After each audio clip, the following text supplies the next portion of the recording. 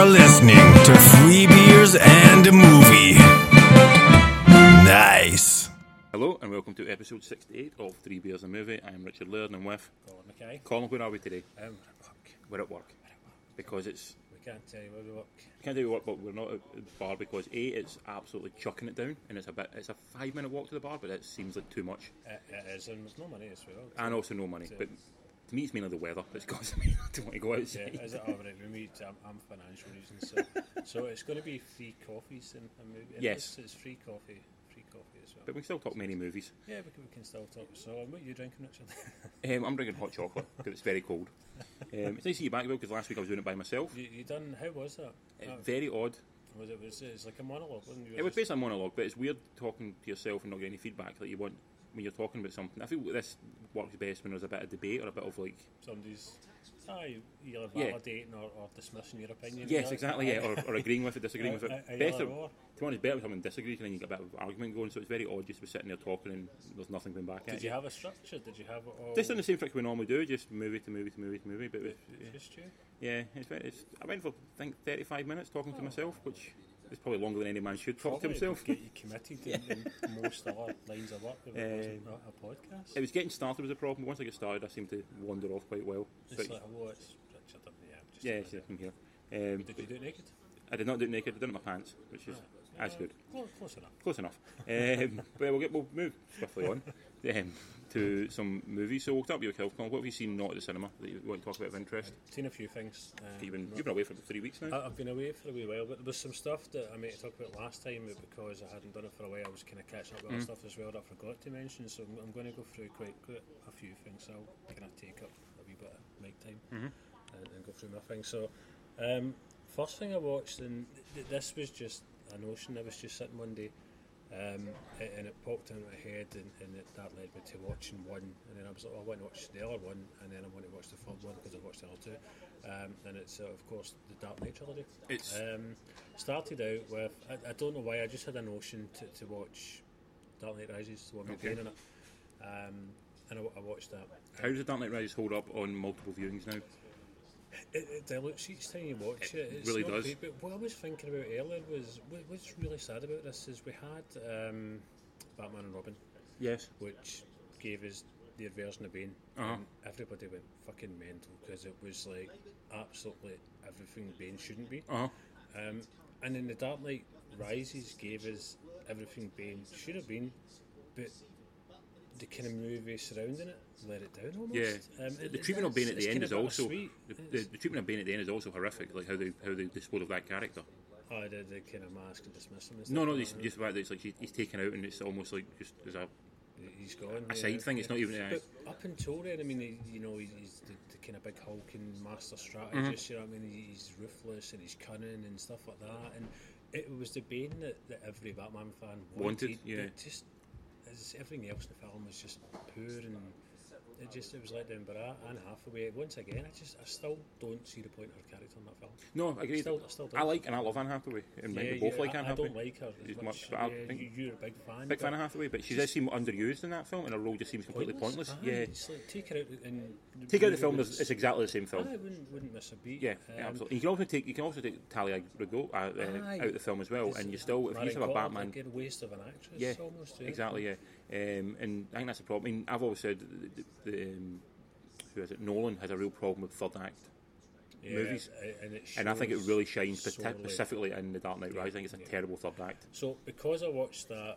that made me retcon. So rather than going to the middle film, I went to the first one. Okay. Don't know why. So I went back to Batman Begins. Holds up. I wasn't a fan. Me and you spoke about this line before, but when it first came out, I didn't like it. Second and third time I seen it, I kind of warmed to it slightly. And now that I've seen it, this is maybe my kind of 5th or 6th viewing, and it's about kind of 10 years old now. Maybe more than that. Yeah. Yeah, and now, you know, I'm a lot more kind of I kind of see it now and I get it. You know, where he was going with stuff for that, and I appreciate it a lot more. Still not my favourite. My favourite is of course Dark Knight. Yeah. And we spoke about this the other day, and what we're saying is it's a good movie made great by an amazing performance. Agreed. Yeah, it is what it is. Again, the third act I think has problems. Always. Always, Out yeah. of all of them, that's the third that stands strongest. Strongest, yeah. Just watching Heath Ledger again the other night, and that was a fucking powerhouse performance. I mean, he deserved that Oscar. Do you not feel when you watch it now, any scene where Ledger's not on screen, you're almost not bored by it, but you're almost like you're waiting. Oh, you're waiting for him to come back on. And sure. when anytime he's not on screen, the film, I'm not going to say falters because it's still a very good film, but it does lose something. Like he is the driving force of that film. The charisma of that film. Yeah, and without him in the film, it's by no means a poor film, but you're literally waiting. It's almost. I can't say it's like Silence of the Lambs without Hannibal Lecter, because I think Silence of the Lambs holds up even when Hannibal Lecter's not on screen. Yeah. But there are films like when you look at it, you go, God, that film just is all about him. It's him that makes the film a great. I think it's a good film, but he makes it. He elevates it to a great film. Yeah. It's just the bit that when I first seen it and when I seen it again the other night that resonates and sticks with me most is when he's doing his first home video and he's got he does that voice. Look at me, but it's proper. You know, you're like, Jesus, he's. You know, how far into that character is he? Yeah. Because it's proper fucking horrifying. But no, I really liked it. Interestingly, just a wee snippet is Cillian Murphy, who plays the Scarecrow, who was really, really underused in the first one. It's almost he's in it because Nolan likes him, so he wants to try and put some sort of through. So, like, in the first one, I think he's an underused villain. The first one, as most villains are in comic book films. They put him in the second one in a very throwaway role. Very, and then the third one was a cameo. Cameo, yeah. Just listening to my wee bit of knowledge, he's the only Batman villain to appear in 3 films. Yeah, makes sense, yeah. But I like him as an actor, and I think he's a great actor. You feel they could have done more with that character. They really could have explored it a lot more. And they just never done that. But Cillian Murphy he's always enjoyable. But then you do wonder, where do you put him in? Because if you're going to make the Joker the second film, you can't just suddenly have the Scarecrow turn up. You know, you get in the Spider-Man 3 scenario of having too many baddies. And then in the third one, you've already got Bane, you've got Ra's al Ghul.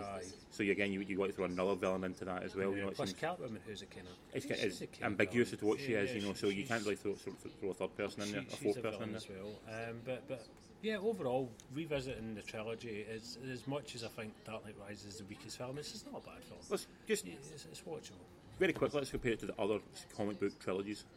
Other comic book Right, so you got the Iron Man trilogy. Is it better or worse than the Iron Man trilogy? It's better than the Iron Man trilogy, I think, because Iron Man 2 is pretty poor. 3's not... 3's amazing. 3's amazing. I don't know, and 1... I think one's a good film. Okay. It's a good film, but I think it's better than the Iron Man trilogy. Cap trilogy? Ooh, I would give... It's a hard one, because I don't think the first Avengers is the best film. I think the Cap trilogy works as a trilogy. Yeah. There's a definitive through line of that character all the way from start to finish over the 3 films. It's a 3-film arc, whereas Batman doesn't have that. I think the first film in Cap is what puts me off most of them. I think the first one just builds. It just puts every building block of what you need from that character. I think now and again the pacing's a bit off. Maybe possibly, yeah. But I think it's a film. I think it works totally well. I love that film. I think the trilogy of Cap is the best trilogy of the Marvel universe. Possibly, yeah. I think you're probably right with that. But I don't know if you said, would you want to watch again Dark Knight or the Cap trilogy? I'd possibly go Dark Knight actually, just based because on the second one. I don't want to sit through Cap 1. Yeah, Cap 1 again. Is it better or worse than the Thor trilogy? It's much better. even with Ragnarok. Well, saying that, Ragnarok again, I would pick Ragnarok over everything we've just spoke about. Right. But sitting through Thor 1 and 2 it's tough going. The Thor trilogy, Spider-Man 1, 2 and 3, the Raimi ones. Oh, because 1 and 2 are brilliant. I think 3's kind of alright as well. I think 3's getting sort of a bit more love than it should get now. I enjoy it. I like Thomas Hayden Church. He plays a bit of pathos to that villain, yeah. Yeah, he's the most believable thing in it. And Franco is authorization for most of the film. Yeah, I don't know what fucking film he was in. But he wasn't in that film. I think we touched this last week because we're going to talk later on about Venom. But Topher Grace's Venom, I think, is a comic book fan. We all wanted to see Venom, so just seeing him in any incarnation on screen was exciting anyway. Yeah.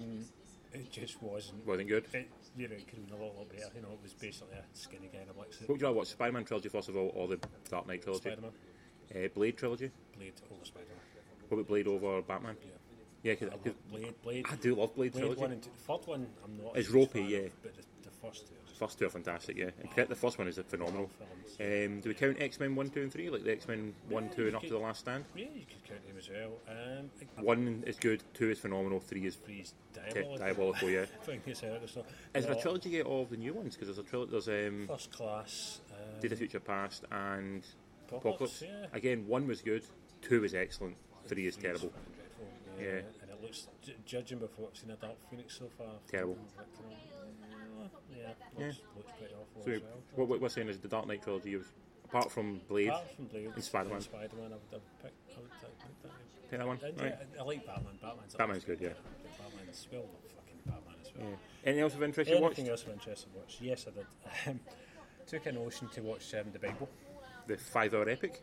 3.5 hour epic. This one with Charlton Heston? No, he's not in it. George C. Scott. Yes, that's one thing, sorry. Do you know who else is in it? Who plays Adam? Which I didn't realise. Michael Parks. Oh, is it? He's Adam I didn't know in that. the Bible, and he's this beautiful man. It is odd when you see actors who sort of curmudgeonly actors, and you see them with young men. You go, I can see why you're an actor because you're a handsome Because bastard. I like was they do. watching, and it's like, I mean, the first 45 minutes is Adam and Eve, and it's just him walking about, with strategically placed camera shots and trees, and you're like, he's handsome and he's chiseled, he's just kind of beautiful, almost elf-like face. And I'm like, who is that? And then I looked up and I was like, fuck. Aye. I was like, no. It's nuts when I had to double check to see Michael Parks. Aye. And it's him. I mean, you even look at the big ones. Like you look at young Brando. Like we all know Brando from like Godfather, and he's like an old man, and he's sort of chubby, and he's overweight, and he's looks horrendous. But you look at him like he was on the Waterfront, and he's absolutely stunning man. Same with what's his name? Obviously Newman's always been a good-looking man, but I kind of get a few other ones like Redford and people like that. They look kind of curmudgeonly now, but you look at, or even Tommy Lee Jones. Yeah, you look at him back in the day. He looks like a good-looking man, and that's why he always. To an extent. Clint Eastwood about exactly. These guys like the good-looking guys, and that's why they became like sort of actors. So the Bible, how did it hold up as an epic? I made it to Abraham, and I kind of dropped out. But that's like 2 hours in. That's a long way into it. Yeah. So I done Adam and Eve. I done the floods with Noah. Right. Okay. So I did. I did get in. I actually done Abraham, and I made it up to Sodom and Gomorrah maybe. Okay. So right, you've got a fair chunk into it. But and I'm not a religious person. Just to give the listeners some context, I'm not religious at all. I'm like the anti-religious person, but I do like a biblical yarn and sword and sandals and stuff like that. I thoroughly enjoyed it. It was just good fun. What was weird, I was going to say, was Michael Parks, for me, is probably best known for delivering these blistering monologues. Yeah. And he says about 3 words. Yeah. So it was really kind of weird. It's odd with because that as well. You're like, this man can deliver a speech. He can do dialogue like no one. Samuel L. Jackson. He knows how to do dialogue. Speaking, but fuck, it looks good. Yeah. So I quite enjoyed the Bible. It was just a random. I was just flicking through, and I was all. I do. It's on. I think it's on Netflix, isn't it? Where did I get it? I think it's on Netflix and Now TV as well. Okay, so maybe it's on Sky. I saw it and I thought I do want to sit and watch this. I'll do this whole the kind of old Hollywood epics are always something special. Yeah. And also, I particularly wanted to watch it after I watched Hail Caesar. Right. Because it felt like that was sort of it made sense, Which it would have done.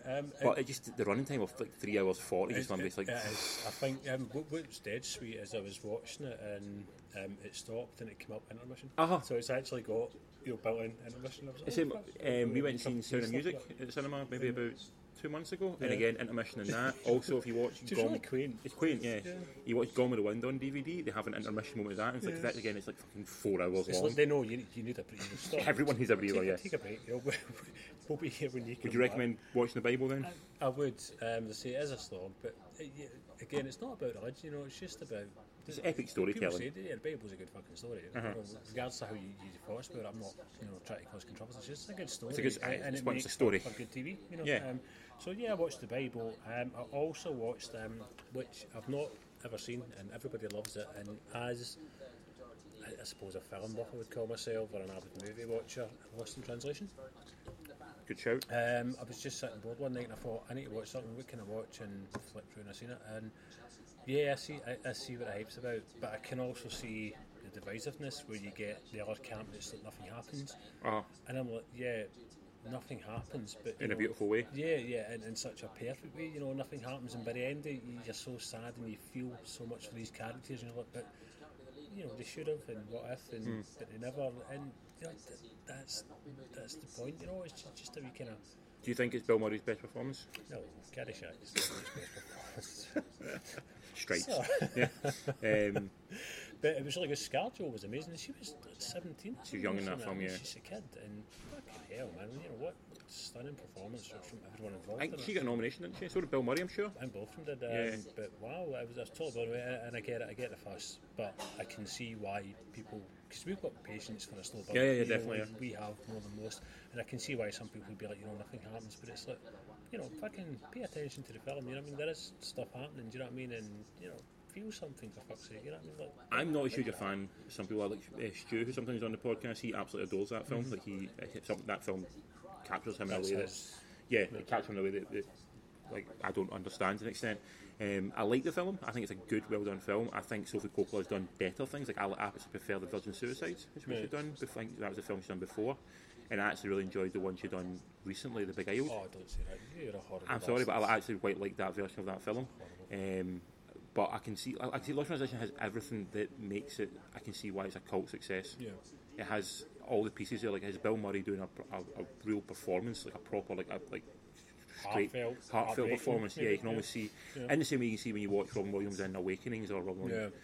You feel there's something there, and he's tapping into something a bit deeper in his own personality that's bringing I this think out. it shocks you when you see such a funny man playing such a sad, desperate role. I don't know, do you know what I mean? Jaded role, but Yeah. I think that really kind of that's what gets you. Like, it's I'm used to him being the fool. like Jim Carrey as well. To an extent, you're like, fuck me. Yeah. These people really know. They how have to got turn pathos that about up. them, yeah. Oh, for sure. So last one, the one I've watched this week, I'll bounce one in, is a film called The Terminal, which is With Tom Hanks. no, that's The Terminal. It's just called Terminal. It's directed by a guy called Von Steen. It's got Margot Robbie in it. It's got Simon Pegg, Dexter Fletcher. It's basically a kind of punk, cyberpunk, thriller noir set, maybe in the future. I'm not really sure. Maybe an alternate timeline about a series of hitmen who are trying to kill somebody. At the same time, Margot Robbie flits in and out of their life in different guises, sort of confusing them, and becomes a sort of foil within that. I can honestly say it was When was it made? this year. It was out. 2017. It was out at the start of this year. Right. But it was thoroughly derided by critics in America. Didn't get any release over here, and to be honest, I can absolutely understand why. It was utter shit. What happened? Because that's, when you're looking at the cast there, so Margot Robbie can act. Margot Robbie can act, yeah. She's absolutely stunning, and the camera loved it, but she can act as Yes. well. She's got range. Peg can act. Peg can act as well. as can Dexter Fletcher. Dexter Fletcher, yeah, Always he good can to see him in a direct as film. well. Yeah, He's like got an eye for Yeah. both sides. So you think that experience would shine, or from the other side. What yeah. happened? Von Steen, the director and writer, I believe, has seen Pulp Fiction, Reservoir Dogs too often, and believes that he is the next Tarantino, and has fallen in love with his own dialogue, and has somehow convinced everyone on set and everyone in the production that he is the new Tarantino. Right. The genius of a guy like Tarantino, like Robert Rodriguez, like an Oliver Stone, guys who, Aaron Sorkin, when they write dialogue that you think is like sort of it's diatribes and it's sort of people going into these monologues, it has to be compelling, and it has to be entertaining, it has to have a point. This is just sentence like stuff, and you go, that's shite, that's utter crap. Has it got relevance? Or No. Is it just Yeah, it's almost like when you're listening to like Reservoir Dogs and they do the Madonna story. Yeah. You go, what the hell's this point is? And then it has a point to the end of it. It's like that's. Whereas he's just trying to be profound, but And it's being try to be profound and coming across the base as a wanker. Margot Robbie I agree, she's a great actress. She's done some fantastic stuff. We've all liked her in a lot of stuff. Yeah. This film basically does nothing with her other than say, let's buy a series of Ann Summers outfits and put her in those, and we can use sexy costume as opposed to character development, which is a total waste of a character, to be honest, because she's a great actress. And I see why she's doing it, because in the film she plays a series of different sort of roles and different faces, so it appealed to her in that respect. But just unless they scripted something different in it, maybe they thought the editing would save it in some way. But honestly, I was watching it, it's on for about an hour and 40, and every minute of it was a real struggle. Were you angry? I wasn't angry, just I only watched it at home, so it wasn't like I was angry, but it just felt like a real missed opportunity for that cast. Does not inspire me to go and see anything that Von Steen may or may not do in the future. Is this his Debut, right. yeah, and hopefully it's his. In my opinion, I hope it's his last, but who knows? Write him off? It's just a bad movie, man. Honestly, bad. It's a bad film. I mean, give him maybe something happened with the studio. Maybe the studio stepped in and they've had their ideas. They've had ideas and they've pushed this all away. And sometimes bad directors do got to make good movies. Absolutely. Don't write 'em off. There's always a thing. Edgar Wright, his first film, we give him 1 star by Empire. Then after that, he done 4 classics after that. So there's always that push. But honestly, this film, it would not make me rush to go and see his next film. But I would give it 3 out of 10. Wow. Really poor, very poor. That's like Mordecai levels of bad. I just did not embrace it at all. I kind of feel I want to watch it now. Again, that's why I would say watch it, because just to see if you agree. On Netflix or Amazon. Amazon? I don't have Amazon. Yeah, I'm sure it'll be on Netflix eventually because they'll have to try and get the money back somehow. We're putting it on every fucking available Put it platform. out to every media Yeah, available. but it's not one Margot Robbie will look back on a few and go, that was a good choice. Yeah. That was maybe she get something from it from a professional point of view. Read up on it and see what's happening because they're just saying it might be that somewhere along the line somebody's derailed it. Could possibly, yeah. I mean, it doesn't to me strike me as of pseudo interference. It does strike me as a guy with a singular vision that's just not been pulled off right. But surely you must get. I mean, I'm going to assume it's not a self-finance film. No. So why don't people just rein these fuckers in? And that's what I've never. I think sometimes when the budgets are low enough, they don't have to. They feel like that's not worth. Well, and maybe we might get a gem out. If we don't get a gem, fuck it, just stick it out anyway. We're not going to lose on it. Aye. Which is a shame. Yeah. So, Also, it might be that maybe Margot Robbie wanted to do this film. It's her power, and she's saying maybe she likes the director. Maybe she somehow met him and enjoyed his work and wanted to work with him. She's the power. She's the reason why this film probably get made because Margot Robbie is the star she's vehicle. the big draw just now. Yeah. So if she's saying no, we're doing what he says, then maybe they should have been fine. If we want Margot Robbie to be in the film, we've got to do what she wants essentially. That was it. Yeah. Anything else you watch at home? Anything else I watched at home? I did. I watched this again was about 6 weeks ago now. Okay. And I wanted to talk to you about it because it's one of the most bizarre experiences I've kind of had watching a movie, and I'm still kind of confused. I don't understand quite what I've watched. What was it? It's called The Hotel New Hampshire. Oh, I've not seen this, but I've seen it on Netflix. Yeah. Yeah. It's What's it about roughly? honestly, I don't know. It's about this Hotel in New Hampshire. family that kind of buy a hotel, doesn't kind of do so well, they give it up and they move on to the next hotel that they buy. Alright. Doesn't do so well and they give it up and that's it. But it's interspersed with characters that come in and out of their life. Anyone big in it? Rob Lowe, Jodie Foster. Oh shit. Is it an old film? Yeah, 1984. Right, okay. I believe it was. So this, it's a John Hughes era film. Uh-huh. A big kind of part of the film, and this is done in the most bizarrely non-judgmental way. It is looking at the incestuous relationship between Rob Lowe and Jodie Foster because they're brother and sister. Right, okay. And they want to sleep together. And That's the point of the film. No, that's just a wee tiny bit. That's the point. That's part but of the it's film. done into, but spoiler. You haven't seen it, I don't care. But they ended they sleep together. Right. At no point is there ever any judgment. It's just like, yeah, they like each other, want to together. That's it. That's as much as that's explored, and yeah, they do, and that's it. It's just fucking Nastasia Kinski's in it, who plays a bear. She dresses up in a bear costume. Right, okay. Do you know her name's like Frankie the Bear is her character? Right, okay. Stuff like that. Wallace Shawn's in it as well. It's just utterly. It's like. So 1984.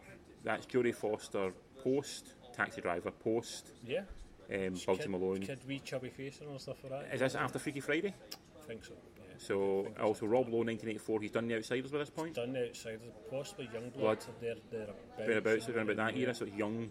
Yeah. So is this almost a film that's done to try and go? We are serious actors. We're going to prove as our acting chops. I think what I would describe it as is it's like a Wes Anderson film, but if Wes Anderson was to take a lot of drugs, Right, okay. and try and make a Wes Anderson film that somebody described him what a Wes Anderson film was. Right, okay. It's proper. You come out of it and you're not sure.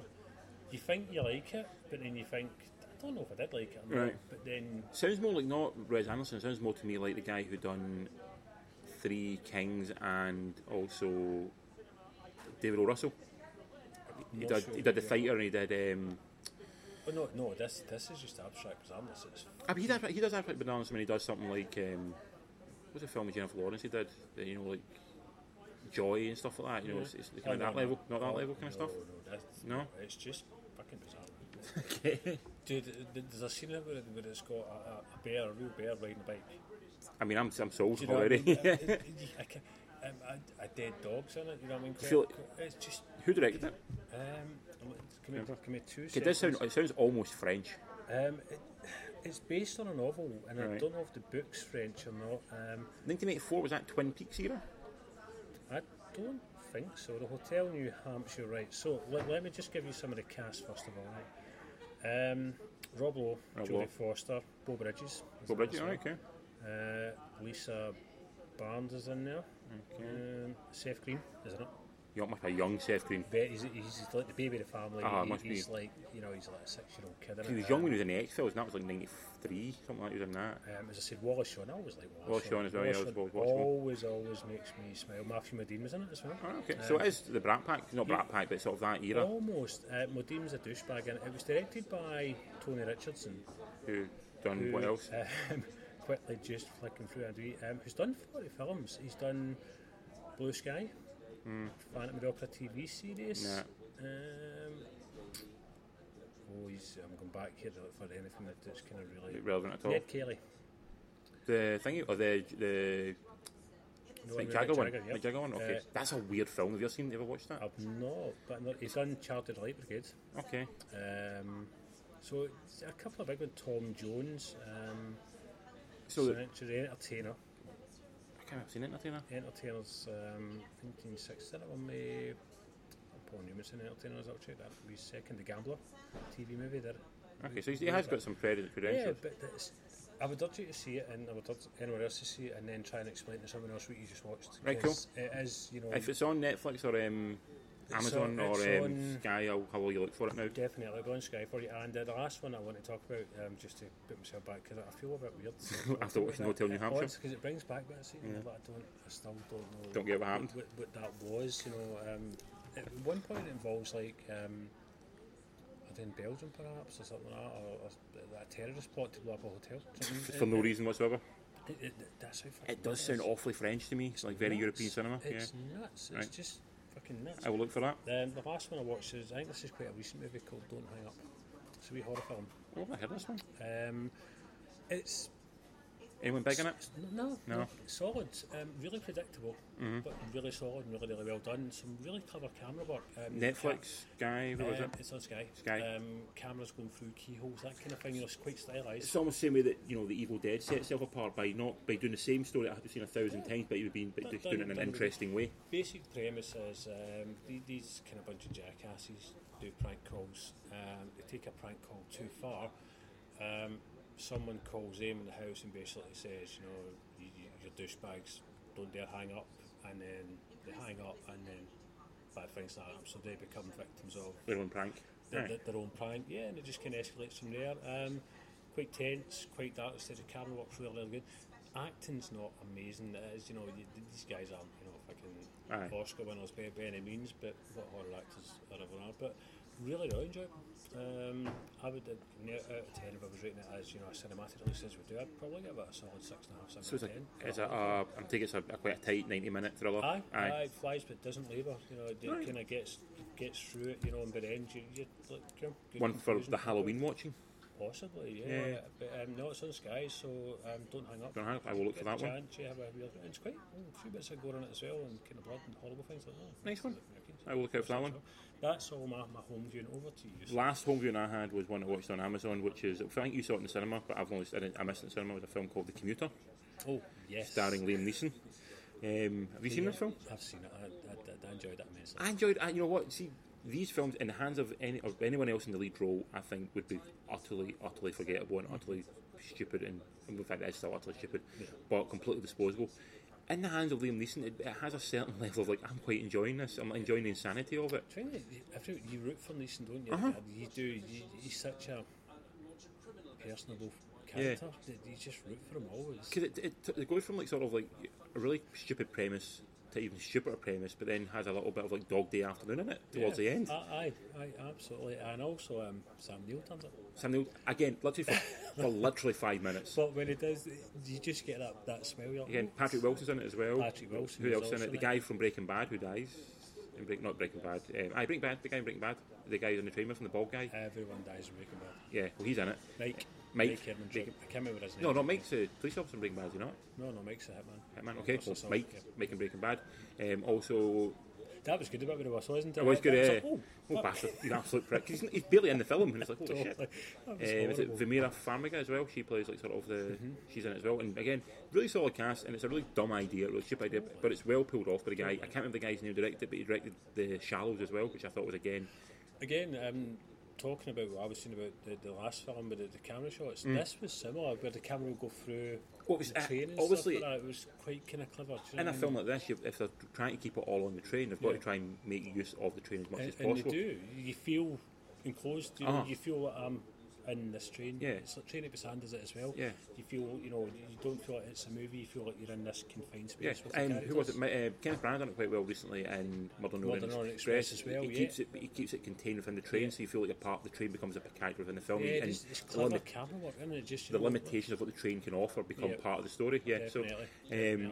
So, it's a solid 6 out of 10 viewing. It's completely done. It's 100 minutes long, something like that. Aye, it doesn't leave. But it blows by, and it's for what it is. It's fun, dumb action movie. It's a good action film to watch. What got me about it was when you're watching Neeson fighting on the train. It's so like you're like, no, Neeson can't do that. He's too old for that shit. He's like, go Neeson. He actually a point in the film going, I'm 60 years old, and he goes, and he's thrown himself around like he's a 20-year-old man. It's like, but you love him for it. Yes.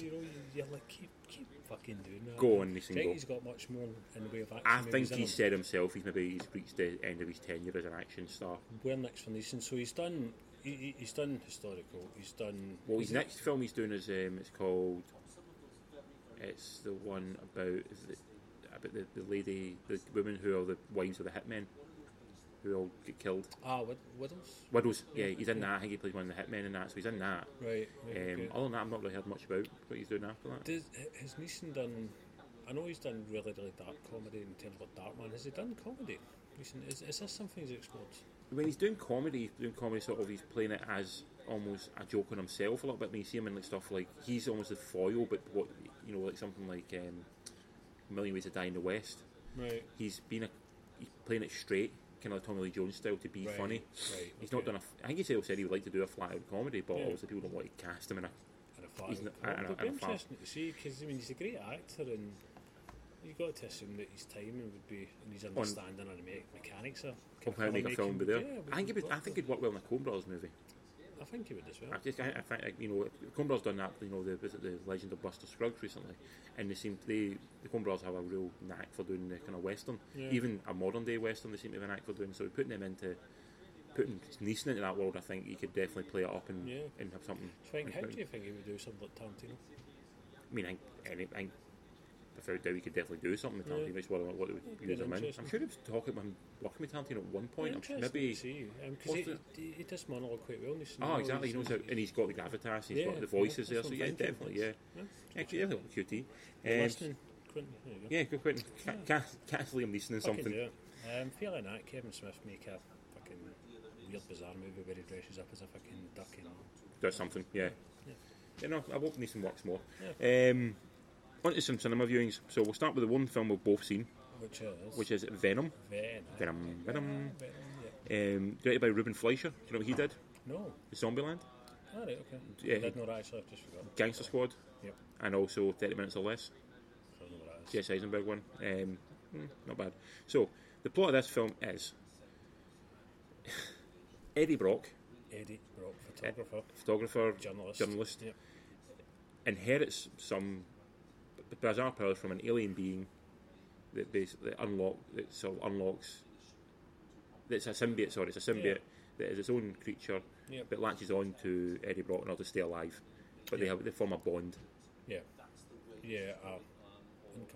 Uncomfortable truth. They both need each other to stay alive. Essentially. At the same time, Riz Ahmed, who's the main bad guy, is trying to get this symbiote in order to use for weaponization. Or a different symbiote, because there's many wandering around. They basically, the space exploration discovered them, crashes on Earth, and these kind of alien life forms are spread over the Earth, and there's 5 of them contained. And Venom decides he wants to fight back. And becomes a sort of anti-hero of sorts. So you get Tom Hardy playing Venom, Eddie Brock. Michelle Williams is playing the love interest. Riz Ahmed plays the baddie. You've also got Jenny Slate turning up as well. Who was she? Was she the doctor? She's the doctor, the main. She's in Hotel Artemis. She does a lot of voices of stuff. I like her as an actress. And also you got Reed Scott from Veep, who I really like as an actor. He plays Smarmy very well. Who was he in? He's the second boyfriend of Michelle Williams. Right. Yep. The other love interest. He was actually quite good. Yeah, he's got quite a comment with him. Yeah. What did you think of this thing? I enjoyed it. Words said by no one so far. I'm a huge fan of Venom. Yep. Venom he's probably one of the most iconic Marvel characters. I would say Modern modern era, yes. Yeah, modern, but yeah, I mean he's instantly recognisable. Yes. He's on paper he's like Deadpool. He's a fun character, you know. He can be, yeah. Yeah, you know, he kind of bends the rules, twists the rules, and you know he's a bit of a dick and stuff like that. As we said earlier on, we almost kind of got Venom in Spider-Man 3, but it just kind of missed the point. Yep. Which I believe Sam Raimi was definitely opposed to. He was not a fan of the character. No, he wanted the owl. I think he wanted in it. Something like that, and he was kind of told Webster's he had to. Who have then since said, "Fuck, we made a mistake." Yeah. And eventually, I think they've got Venom right. Now, I'm not saying this was an amazing movie. What I'm saying is they got Venom right, because in essence, Venom is he's a dick. Yeah. You know, he's a fucking anti-hero dick, and I think they kind of got that, they understood that. I mean, he's just a big arsehole, and that's all he is. You know, I think on to my favourite subject, Tom Hardy. What do you think of Tom Hardy? Tom Hardy's Venom, really good. Right. Tom Hardy's Eddie Brock. I think he kind of captured the fear and it's this guy that's taken over by an alien suit, and he captured, you know, I'm kind of scared and stuff like that. I don't know what to do, but I'm excited because I've got this power. He captured that well. I just didn't understand him all the time. Agreed. But also Eddie Brock's a character who, in the comic books, there's never been like a nailed down version of who this character is. Yeah. There have been different incarnations of the Eddie Brock version of so definitely. it's not like Peter Parker when you have a very earnest way of playing him. Captain America to an extent, you know, Iron Man, they've changed a lot, but characters have that sort of nailed down version of what you want to see. Eddie Brock has, you know, swayed from being at one point he's like I'm sure at one point he's like an assassin, and at other points he's, you know, a guy dying of cancer and stuff like that, you know, and that's why he involved himself in these studies and stuff like that. So there's so he's not really playing to any, he's making his own version of the Eddie Brock character up, which is fair enough. We all know how much I hate Hardy, but He's given a performance. Yeah, he might not be given a performance the director particularly knew what the fuck he was doing, but he's given a performance. Yeah. You know, there's a couple of scenes when he is going almost, I would say, Cajun levels of crazy. At times, the restaurant scene. He's having fun though. Yes, he does seem to be having enjoyment. Yeah, he does seem to be having fun. I don't think anyone in the film didn't look like they were having fun. I think Riz Ahmed was severely miscast. I didn't have any threat to him at all. None. The bit where he's fighting with Eddie Brock, and I'm like, he couldn't fight. I thought that as well. It was like, bag, you know, yeah, I could beat him in a fist fight. Yeah, you know. I thought that as well. It was badly cast. He never had any menace at all. So I think he was miscast. I think Michelle Williams was a complete misopportunity. She's one of the best actors out there just now. She's fucking a genius actor, and she was given nothing to do. I mean, you got Tom Hardy, who's been given, I think he's got 2 nominations, hasn't he, as an Oscar? I'm pretty sure. And I think Michelle Williams has got 3, possibly. Yeah. It felt a complete waste to have them and not use them the way they should be used. You know, it felt like you should put them together almost every opportunity, make sure they're working with each other. People say, you know, the kind of superhero films are never going to be Oscar winners, you know, but it doesn't mean you can, you know, you still have some good performances. Exactly, yeah. You know, for sure. And, it was just a bit kind of missed on it. But I think it was fun. I didn't come out thinking I was cheated. I think, God, I've not done Venom right again. I enjoyed seeing Venom as a big hulking arsehole. Yep. It's pretty much what it was. It was just full of sarcasm and shitty one-liners, and I enjoyed seeing, you know, his arms morphing into a Warhammer and shit like that. And some of it was taken from page to screen, and that was nice. You know, such just iconic shots. And, you know, as a comic book geek, then what more can I really ask for to us? You liked it? Yeah. Fair enough. I did. I think it's a film from the wrong era. I think it's a film from 1996. It feels like that. It feels like Marvel pre-Blade. Not visually, I don't think. I think visually as well. I think everything about it felt... Because I thought some of the CGI was atrocious. Some of it was... Particularly the big end scene when it's the 2 hulking bodies fighting each other. I enjoyed it. I didn't mind it so much. I thought the car chase that performs the central point of the film, I thought was just incoherent for most of it. It was fast at times. It didn't really know what the hell was going on. Final third, I thought had way too much CGI in it. Again, it's the same problem. Marvel's had the same problem with all their films, where it's like sometimes you get two big giant things fighting each other, and it's all CGI. I lose interest. Even Black Panther, or even fighting the opposite of each other. So you've got, in Ant-Man you had a guy in a red suit fighting a guy in a yellow suit. In Black Panther you had a guy in a black suit fighting a guy in a blue suit. Kind of very dark grey suit. Dark grey suit. You've got, in Iron Man you had Iron Man fighting the War Machine. It's basically fighting their opposite. And I think when you do that, I kind of lose a wee bit of interest, especially when you see it's all CGI and stuff like that. I did like Hardy in it. Like he is doing a performance. He goes for it, yeah. He's made choices, and sometimes the choices are completely fucking batshit and stupid and insane. But for what they were choices he made, and they worked for that point. He committed to the role, definitely. And for me, to kind of say anything that's not negative about Hardy is. Yeah, no, agreed. But like you said, rest of the cast are criminally underused. Yeah. And sometimes, like you said, particularly in Riz Ahmed's case, badly cast as well. Yeah.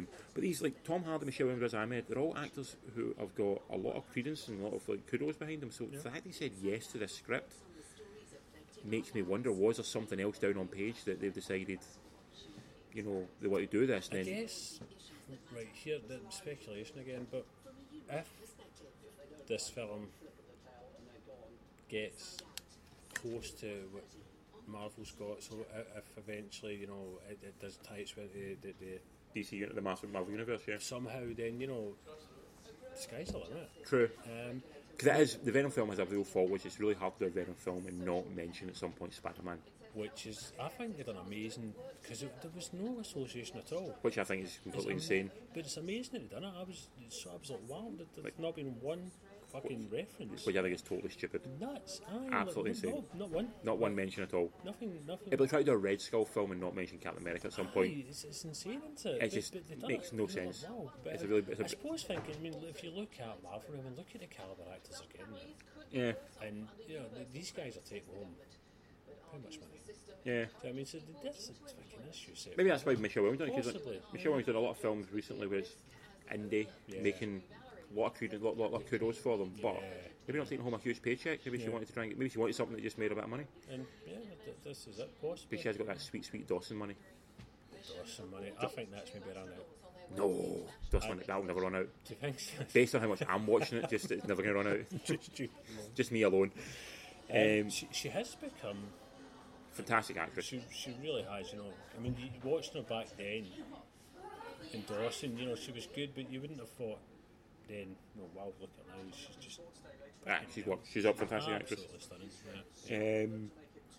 So my overall opinion is fun moments at times, particularly with Hardy, but I thought it was a real muddled misfire. I think so. Yeah, out of 10, you're going to give it? I would give it 7.5. I'd give it 6. Yeah, I'll average out at 6.5. 6.5. Yeah, which means it's not an absolute shitstorm that people thought it was going to be. I still stand by, if you're any kind of comic book fan, you won't come out after it thinking that wasn't the Venom that I wanted. Venom is definitely Venom. I agree with that, yes. But other than that, he's an arsehole. The jump line was. Yeah. That was fun. It's definitely Venom, is there? So yeah, so 6. Do you think they missed a chance with without spoilers? The dog. They should have done the whole. What we thought they were going to do it. Yes. Do you know what I mean? They never. They wasted it. Yeah. It felt. That's what I felt as well. Make it do it. Never the bastards. Not going far enough, I think, is a big point in that film, because it didn't go for a 12, it went for a 15 rating. That's right, yeah. And it maybe could have went a little bit further in its rating, because it didn't really do anything in its rating. You go film, you go, oh shit, that's why it's a 15. Yeah. Other than they said fuck a couple of times, and all the violence was pretty neutered, I thought. It was. They could have, if they're going to go for a 15, just fucking go for it. Go. Either go for your kid audience or go R-rated. And if you go R-rated, you're going to get a better audience. People will go, shit, I want to see an R-rated superhero. Logan proves that. Yeah. Deadpool proves that. You go all out for it. But they didn't. They felt scared. I agree with that. That was a real shame to have done that. And maybe because there was a lot of talk to have Spider-Man, it would have had to have made 12. 12. Yeah. Then fucking do that. Do it. Make it 12. Make it 12. Put Spider-Man in. The fence, and it was a muddled decision for it. So we're saying not as awful you think it is, but still not great. For myself, you enjoyed it more. I enjoyed it. Up next, one I've seen you've not seen, it's called Johnny English Strikes Again. Directed by David Kerr, who is a veteran of British television, starring Rowan Atkinson, Emma Thompson, Ben Miller, Jake Lacey, and Olga Kurylenko. Who's that? She's one of the Bond girls from Casino Royale, I think it was. Okay. Plot of this film is John. All the There's a plot? there's a plot. All the MI5 agents are exposed, so they have to go back into their back catalogue and find someone who's retired and no longer in use to help solve an issue. The only one left they can use is Johnny English, okay, played by Rowan Atkinson, and he's got to try and uncover a plot as to why someone is causing, like, not virtual terrorism, like sort of like they're hacking things and stopping things and ruining things. So he's got to try and figure out who it is and why they're doing it. It's a very British caper. Fuck Yes. Severely constrained by its budget. You can tell it's definitely not got a big budget. There's a lot of sets. I think they maybe just had one set to use and they've not really had anywhere else to shoot just because they've been here. A lot of stuff happens in the same room. Yeah. I feel that Atkinson finds this character a lot more fun than anyone else involved in it does. Yeah. You know what I mean? You know, sometimes comedians latch onto these characters who people they love for some reason. And you're like, no, I don't get it. You know, because who was it? Who was the one that Man the Moon? Who was the Man the Moon guy again? Andy Kaufman. He had that real kind of like. Was it the kind of agent? It was like a fat guy done at one point. Remember? Yeah. I can't remember the guy's name, but he's that, and everyone he seemed to love doing that kind, but no one else liked it. But he got it, so I'm gonna keep doing it as long as I want. And I feel this is a bit like that with Rowan Atkinson. He knows this, he likes this character for some reason. I don't know what it is about this character he likes a lot, but I just don't get it. Because of that, and it's a very much a Rowan Atkinson vehicle, supporting cast have nothing to do. Yeah. Very little to do, like almost nothing to do. Emma Thompson is Emma fucking Thompson. Give her something to do. Yeah. She's your national treasure. You know, she can act. She can act. You know. Anything. Yeah. She can act anything. Yeah, she can play you. She can play both of us at the same time. You know, Emma Thompson can do everything. Better than we can. Yeah. I'll let Emma Thompson play my life. Yeah, you know. Just doesn't get a chance to do. Just doesn't get a chance to do anything. I feel like that's a fucking real shame because like it's Emma goddamn Thompson. Ben Miller as well. Again, can be a really funny comedian. Doesn't get anything to do at all. Just everyone is there purely to play a foil. Yeah. And a butt of a joke for Rowan Atkinson. And even though the butt of the joke should be the John English character, somehow he makes it. Everyone else is stupid and he's not. Is this like in the writers' heads and stuff like that? Is this a British Naked Gun? I think that's what they want to go for. Yeah. But it's a long way short of Naked Gun. It's a long way short of Naked Gun 3, which tells you a lot. Is it aimed at a global market, or is it a British clique? Because the humour, you know, sometimes the humour doesn't translate over the pond. It's true. Is it, you know, is it possibly there could be an audience outside of Britain because they like the whole British upper crustness and you know that kind of British thing. But I just don't see this film being that much of interest to anyone abroad. Yeah, although Rowan Atkinson to an extent. He just has wee private screenings in his wee house. He's like, come and watch my film. I feel Atkinson can do better. You know, he's obviously a great actor and he's obviously a great comedian. But this is devoid of interest. Do you think there's more to him than Mr. Bean? Blackadder.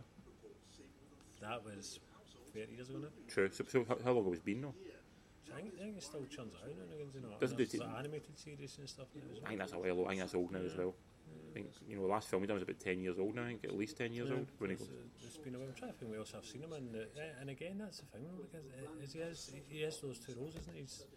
He's Mr. Bean or Blackadder. Essentially. I mean, I know from Not the 9 o'clock news as well. And I really like the Thin Blue Line as well. It used to be on TV. Remember that, Remember that? Is that him was in that? Yeah, he was in that as well. Right, yeah. So, I just felt... It just felt poor, to be honest. The only thing I'll give it a shout out for is that for some reason it referenced North Ayrshire. Aye. A specific part? Yes. No, it just says there's a junction box in North Ayrshire that controls the entire internet. Oh? Yeah. That's pretty random. But I've never seen a film reference North Ayrshire before, and I'm from North Ayrshire, so it was like, I'll take that from the bank. Is that an extra point in the score? Yeah, just essentially, just for that one thing. That gets it a 5.5 out of 10. Wow, I'm surprised because I would expect to come out of there feeling quite angry and cheated. And it's not Mordecai bad. It's done decent enough, and I imagine a lot of people watching on a Sunday afternoon might get a few giggles from it. But overall, it's below average, to be honest. Yeah. It's pretty poor. Bit of a shame. So yeah, move on from that one to I think we should. A film that's not out yet in general release, but I saw on an advanced preview, which is called The Hate You Give, directed by George Tillman Jr., who did Men of Honor. which I really like. Notorious as well, about B.I.G. The Longest Ride, which sounded dirtier than it actually is. Is that the one with Clint Eastwood still on? Yes, yeah, that one, yeah. So That's a kind of odd going from that to that. yeah. Wow. Yeah. Okay. The plot of this film is essentially it's a young girl who is living a dual life. She's living in the sort of the black side of the city, the sort of the more run-down area. But mum and dad are scrimped enough together to put her into a private school, so she's not going to the local high school and fall into the gang lifestyle. So she's living this sort of a quote-unquote white lifestyle, Monday to Friday. But then after hours and weekends, she has a sort of, again, quote-unquote ghetto lifestyle, and she's sort of like doing, out at the parties and stuff like that. Well, out at a party, she's got a lift home from a boy, and they get pulled over by the police. The police, he does something, the police shoot him and kill him. And it's from that moment the film sort of develops into like her trying to understand who she is in the world, because in the world she was quite sheltered because she was living this sort of white lifestyle. She become face to face with like who she is and what it means to be a person of colour in America at this time, and try to stand up to that and understand the world is not the way she thought it was around her. That's going to base it. It's not based on a true story, I don't think. Based on a book, but I think it's telling the story of 1,000 different stories. It's sort of amalgamating a lot of things that have happened in America over the past 70, 80, 100 years into one sort of concise story. Does it have the same kind of power and jarring effect as, say, like the Black Klansman? No, it doesn't. But we'll move on to that in a minute. But I suppose it's obviously a different film, but the subject matters. There's a root. The root there, yeah. So you've got Amanda Stenberg, who's in it, who was in the film, she plays Rue in Hunger Games, but she's also in The Darkest Minds recently, and also Everything she's in as well. She's interesting. She's actually been a really good actress. I don't think I've seen her, but I know who she is. I've seen her in trailers. She is getting good. A lot of buzz, and I can see she'll turn into a really good actress in the future. Yeah. Regina Hall plays her mum. Russell Hornsby plays her dad, who I know from Grimm. If you ever watched Grimm, he plays like the police officer in Grimm. I'm like, oh, that's cool that he's in that. He's doing well. Anthony Mackie's in it as well, playing like a gang lord. And he was like Common, playing her uncle. Do you think Common's ever going to get a real name? Hopefully someday. Yeah, I think it should. Yeah, I think it's come to a point. It's like The Rock. It's like he's Dwayne Johnson now. You do get to a point where you know what. Although Ice-T's a cunt. He's still going with Ice-T, isn't he? Like, no, I'm fucking Ice-T. I'm not going to fucking. Did Ice Cube ever go with anything like Ice Cube? I think he's still Ice Cube as well. Because his son doesn't go by. His son goes by. He's like Curtis Jackson. Curtis Jackson, yeah.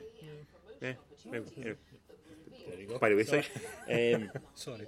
It is very hard hitting because you are watching a film where you realise that although this story itself is not true, the general what it's trying to put across is obviously not is happening, and it has happened and is happening a lot of the time. So it does, in that case, it does feel important. However, there is about 20% too much story, because they have a story about the cop shooting the kid and the cop maybe not getting any sort of criminal case against him. That's going on at one point. You've also got a story about how the gangs are wanting to influence the girl not to go on like the grand jury, because if she does that, the police might start clamping down in the local area and putting them out of business. And then you get the dad as an ex-gang member, and also the uncle, played by Common, as a police officer, and it's like this sort of something. Okay, so there's a lot of story there, and it felt like the does plot. It detract from the message? Yes, that's what I thought. It felt like so much story there that the film feels too long. I think the film clocks in at just over 2 hours, or maybe just bang on 2 hours. But because there's so much story, I feel like if you trimmed just some of that out, you can maybe have done without the gang lord part. The actual story itself of how do I want to go up? She sees her worry is like, I'll be the one girl at my school now who's seen someone get killed, and I don't want to be the girl as I've become the ghetto girl when I've done so hard not to be seen as that in my school. So she's worried about how this will affect her going up, continuing in life. And you could have just had that story, and how it affects her relationship and her family and things like that. But by adding in this other development with the uncle and with the ex-gang and everything, it just takes it away from it. It sounds not in any kind of derivative way or shit way, but it sounds like a TV movie to me. No, I think it's better than a TV movie. Yeah. Definitely felt like a cinematic enough to watch. Right. The Stenberg is very solid in the lead role. I've really liked in the role. The rest of the cast are pretty good. Hornsby as the dad I thought was excellent. But some roles, because of the briefness they have, they do feel caricature. Like Anthony Mackie just feels like your typical gangster who works in the neighbourhood. Common just feels like the typical people who, like, you know, the black guy who became a cop and no one likes him anymore. And he's warring with his brother-in-law. It felt too. You've seen it 100 times before, and you needed maybe not to have it there. But is it Oscar worthy? I would say no. Nothing about it. I would say if you're going to talk to anything, I maybe say Stenberg in the lead role was very, very good, but I think she's a long way short of Oscar nomination. I think the film it is important and it is a good film to watch, but then I would say something like Fruitvale Station did the same thing, but done it better and done it more concisely and had a far more impactful way of doing it, and that was a true story. So even something like Detroit or, like, say, Black Klansman. I think they get to the point and make a point better than this one does. It's just too much. It's trying to tell you too much. Too much, when it needs to focus on. Just take away two strands of story and focus on the one story. You're at a very solid, very impactful film. And this film is still impactful, but if you just had one thing, it would be even more impactful. How long did it run for? I think close to 2 hours, if not a wee bit over 2 hours. Right. Did it feel? There was points when it did feel like it was dragging. Like it felt I was losing interest a little bit. Which you shouldn't do in a film, you know, with such a weighty issue, and you know, the kind of climate today. It shouldn't. Can you get to that? Yeah. But no, definitely worth a watch if you get a chance to watch it. I give it 7 out of 10. You know, so there's definitely a lot there to really enjoy. But I felt that they could have done so much more if they just trimmed a little bit. You know, smart editing. Be smart. Again, we've mentioned this before. Smart editing. You don't need 5 plot strands. Sometimes 2 is enough. Give me a 2-hour film, I'll give you a 5-minute commercial. Yeah, that's what I'm saying. And on to the final film that I saw this week that you've not seen, that I'm trying not to spoil for you in any way, shape or form. Big one. Is A Star Is Born. Star Is Born. Directed by Bradley Cooper. Which is a remake of a remake. Of a remake. It's a three of them. There's 1937, 1954 and 1976. And then this one. And this was the fourth remake, yeah. Because I think everyone on the film gets some sort of story credit. So the guy who made the 1937 version gets a story credit on this. Yeah. So directed by Bradley Cooper, debut feature. Yeah. Like I said, the 4th version of the film. So I've never seen the 1937 version. I think I've seen the 54 version. That's one with James Mason and Judy Garland. Yeah. And then 76 was Barbra Streisand and Chris Christopherson. Yeah. Have you seen any of them? No, I've not. Actually. I thought you were seeing. I thought your lady would have made you watch them. I don't think I've seen the Streisand one. I'm not sure. I might have, but if I have, I've totally forgot it. Yeah, completely. So I'm going to say no, I haven't. Yeah. So the basic plot of the film is there is a rock star, well in this case a country star, who's very famous. I think he's got a very Steve Earle voice about him. Yes. Hasn't he? Yeah. Do you think that's who he's modelling himself on? Possibly. Yeah, I'm going to research. Steve Earle. So Bradley Cooper plays this country star who's still selling out stadiums. One night after a gig, he goes to a bar and he meets Lady Gaga, who is singing in a bar. He becomes infatuated with her. He begins to see her as this wonderful starlet. Takes her on tour, gets her on stage one night, sings a song. From that, her star takes off. A Star Is Born. As her star rises, his star dips and falls, and there's the dynamic there of the changing roles, and it's the relationship unfolding from that. So that's the basic story of the film. So like I say, Lady Gaga plays the star, essentially. Bradley Cooper plays the other star. You've also got Sam Elliott in it as well. Who we love. Guess who he plays in the film? Bradley Cooper's dad. Bradley Cooper's brother. Brother? Oh. They do a thing where Bradley Cooper's dad was like, had him when he was like 65, 67. Right. So... Okay, so Sam, the maths could work. 30 years between them, 35 years. Yes, but they do have a very much a father-son role. Yeah. That's the idea that he raised him. I didn't know. Yeah, that's through the plane. I think that's brilliant. Sam Elliott good enough. Sam Elliott, fucking Sam Elliott. Sam Elliott is never bad at anything. He's just like, he's a big warm blanket, isn't he? He is. Like Sam Elliott swears better than anyone else on the planet. Yeah, just that voice. And, also got Dave Chappelle in it as well. I've not really seen much of Dave Chappelle. Okay, he's not playing comedy in this. No, he's playing it straight. Is he good? He's only got maybe 2 scenes in it, but very strong in them. And you also got Andrew Dice Clay as well. He plays the dad. Right, tell me about, because Andrew Dice Clay, for everyone doesn't know, in the 80s was controversial for just being this film of what horrible person that would just come out with the most horrible, nasty jokes and pick on the most easy targets you can. Is that what he was? I don't know who he was. No, he was terrible. I mean, take Dennis Leary and make him, you know, a nasty, vile person. That he was horrible. Right, okay. You know, he poked fun at, you know, the disabled. He was racist, homophobic. Seriously? Really, really bad. All right, okay. That was on display. So I'm intrigued to see. See him, and this is playing he plays Lady Gaga's dad in this film, and he's sort of is a guy who thought he could have been big in the past because he thought he had the voice of Sinatra, but didn't have the kudos with the mafia or something to get ahead. But he's basically playing a gangster, essentially, Right, okay. like a sort of low-level gangster. Which I would get because he's got swagger. Yeah. He has, yeah. This film, I would say, like this film, I was intrigued to see it because I think Bradley Cooper's an interesting actor, and also intrigued to see his debut feature. And he was obviously, he is a filmmaker, you see that in him when he's talking, he's an actor's actor, I feel. You know, like I think De Niro might be his hero and stuff like that, you know, and Clint Eastwood and stuff like that. That was good. Like, what? De Niro, Hero, yeah. Clint Eastwood also, guys like that. So, for the first hour, I thought it was fantastic. Like, I loved it. I thought the meet cute of them meeting, them falling in love, and them sort of the relationship growing and where it's kind of going, and basically up to the point where there's a point where him and her, sorry, not that point where they're singing stage, but that after they sing on stage together, there's a moment she's singing a song on the piano on stage. That to me was the crescendo of the film. At that point, that's when I really that's film. It peaked at that point. I loved it up to that point. The next 40 minutes, I felt just it meandered, kind of drags, and I was kind of a wee bit dulled by it for the next 40 minutes. It then had a little kind of bump up again when something happens, and that makes you interested. And then it slides for the final 25 minutes into sort of the ending. That's a roller coaster, man. Yeah, so it was like the first hour phenomenal, second hour kind of a little bit forgettable. Right. But Did you cry? the bit when they're singing on stage, it's in the trailer when they're singing on stage together for the first time. That is genuinely that fucking got me. Because I've heard a lot of people say, that this movie will, you'll cry because it's... I think people cry at different points, maybe at the ending of the film. That's what people get that, but that's the bit that got me. What I would say as well, try and see this film in a cinema with a good sound system.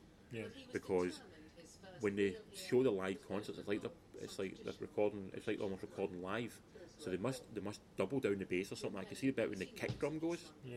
You feel it like at a live gig, like it goes up through your body and you feel your heart. Yeah. You know, your heart does that Resonates double butt. with you, well. Yeah, so when the gigs are playing live, it does really well. So get a good sound system. Yeah. Gaga obviously getting a lot of buzz. She's got a lot of buzz. I mean, it's Oscars and all sorts getting, thrown her way. She's She is very good, not denying that, but I would argue that she is definitely playing herself to an extent. She's playing an extension of herself. She's not playing she's not playing like a hitman or something like that. She's playing something that's sort of like she's playing a singer. played a singer on stage who came from nothing and done well. So like I think she knows that role. I think she knows how to play that. Because she's essentially done that. Cooper, very solid in the role. Always, yeah. Always. His impression, he's doing a Sam Elliott voice. Okay. Which again works really well because Sam Elliott's his brother. That's Yeah. his dad essentially, so he's copying Sam Elliott's voice, and that's the voice he got. Can he do it, yeah? Yeah, does it? He doesn't do the thing that Jeff Bridges does sometimes when he falls into sort of that kind of grumble. You don't understand what he's saying. He's Almost always a caricature of that, yeah. he's almost pretty legible in this film, so that was a good thing about it. He plays the rock star role kind of pretty well. He actually you can believe him as a guy who's had essentially what you're getting is he's had one massive hit. Right. And the rest of his life's been a sort of a series of fans love him, but maybe not quite reached that huge. But maybe essentially like a Steve Earle had one massive hit back in the day. I definitely get Steve Earle when I've the bits I've seen. I'm like, he's channeling Steve Earle. I mean, I would not be surprised if it was. Maybe even maybe a bit of Johnny Cash in there as well. But yeah, definitely channeling that. Songs are all catchy enough. Soundtrack's going to be huge. I think people loving the soundtrack. Definitely going to be huge. Country music's got a big fall in that. You don't forget how big it is here. Yeah, Even massive, Britain, it's big as well. Yeah, massive fall. People love it. Is it going to get Oscar nods? It is going to get Oscar nods. It's going to get Oscar nods. And I it's think probably going to win a couple. it's a film that Hollywood loves. Yeah. It's a film. It's a redemption story to an extent. Yeah. It's a film about being famous. Which Music in there. Music in there as Good well. soundtrack, yeah. It is. I wouldn't say Oscar baiting because it's the wrong, but it is an Oscar. It's an Oscar film, and also the fact that it's referencing previous Hollywood films of great mystique. That is something they like as well. So I feel it's going to get a lot of buzz for that. Yeah. I thoroughly enjoyed it. Not enough Sam Elliott, which I would say that about every film. Sam Elliott, Yeah, who doesn't love fucking Sam Elliott? Man is a god. The first hour I'd give a 10 out of 10. Wow. Second hour, 6 out of 10. What about the last 15 minutes? Again, six and a half. Yeah. Okay. Because I've seen the originals, I knew I knew something had to happen, and it does happen. How they do it is interesting. It's different from the other ones, but I still knew it was going to happen. I knew something had to happen to someone. So it's a film of two halves. Most definitely. Even Jill, for you. Jill said this. She went and saw it with me. She loved it as well, but she said she loved the first hour, and the second hour she felt it did dip. Did she cry? I don't think so. I think she got a bit teary at one bit, but not full on blowing tears like a idiot. I'm going to try and go and see it next week. I'm desperate to see it, so once I've seen it, I'll give you my thoughts about it. But this is what this is like. I've wanted to see this more than I want to see Venom. Venom, yeah. I'm giving it a solid 8 out of 10. Which, for any movies, not. So, yeah, definitely Not makes a the film. bad It's a fantastic film. Go and see it. I can totally see why people absolutely adore it. Yeah. It's not as saccharine as I thought it was going to be, which I think is a saviour of it. I think it could get to be too sweet, and that would really put you off it. No, I genuinely really liked it a lot. Cool. So that was the last film I saw this week. Next week we have still out. We've got Night School. which I don't. Do you know what I don't find? I'm just like that. Yeah. Yeah. I like Kevin Hart, but I'm not. It doesn't interest me. It seems buried as well. Doesn't seem there's much interest in it. But it's still in cinema, and it was the number one film in Britain and America. Because it is Kevin Hart. Oh, no, yeah. I've done take a look. So that's out. Out new, we've got First Man. With everyone's favourite Ryan. Or is he everyone's favourite? Because there's two Ryans, isn't there? Gosling's still the Gosling. Yeah, he's young Hercules. He's young He always was Hercules. young Hercules. That's you've seen that, the young Hercules. Yeah, always. So young Gosling in it, based on the story of Neil Armstrong with, and it's Damien Chazelle from Whiplash and La La Land directing it. This is another Oscar contender. There's no doubts about it. I think this could be definitely, and Gosling could be up. Has Gosling won an Oscar before? Yeah, he has. He won it for Young Hercules. Not for Young Hercules. I'm sure he's won an Oscar. Has he won an Oscar before? La La Land. La La Land. He won it for La La Land, yes. So could he be the first since Tom Hanks, the last guy, done back to back, wasn't he? Possibly, yes. So this could be back to back. Gosling, possibly. Maybe. You also got Battle at the El Royale, which I'm intrigued by, but I'm really worried it's going to be one that I'm so looking forward to. That lets me down a little bit. Yeah, it's going to be terrible. It feels like a film that Hollywood used to do well with that kind of 30-40 million budget. Yeah. Like an action film that, What's the one you seen with a hotel recently? The Hitman Hotel Artemis. I'm worried it's going to be like that, where you're going to go in, think you're going to get one film, come out thinking that really wasn't a film I went to see. So reserved. Looking forward to it though. Yeah. Also, because it's October week, we've got some kiddie films out. You got Smallfoot. Smallfoot, which is the Yetis take on us being, oh my god, it's a human. They're monsters. Yeah, very good fun. Good voice cast. Get Channing Tatum playing the main one. So it looks cute and friendly and fun. Yeah. You've also got Goosebumps 2, which I think is Haunted Mansion. I think it's called. I enjoyed the first one probably more than most people. I love the first one. The first one was fantastic. So this one seems like a different. This one seems cheaper. But as I was saying to you, it seems to have limited viewings, but you seem to think it's a kind of pre-release because it's a kids' holidays. And then it'll be a proper release later on, I'm intrigued by it. Intrigued by that one. Yeah. And also one I think we can talk about next week, because it's out on Netflix yesterday. I've not seen it yet. It's a film called July 22nd. It's all about the Norwegian shootings that happened back in 2011. Right, because there's two films. There's one out in cinema in November, but this one's on Netflix. This is one done by Paul Greengrass. Right. So that's out this week as well. Okay, so I'll try and watch that. Watch that one at least, yeah. Something to talk about next Something week. Else we got, yeah. So what's out? Tell people what to find us, Colin. You can find us in all the usual places. So it's Free Beers in the Movie at Gmail, at Instagram, at Twitter, and on Facebook as well. So give us some love. I've been Colin Mackay. I've been Richard Laird. And we're 3 beers and a movie.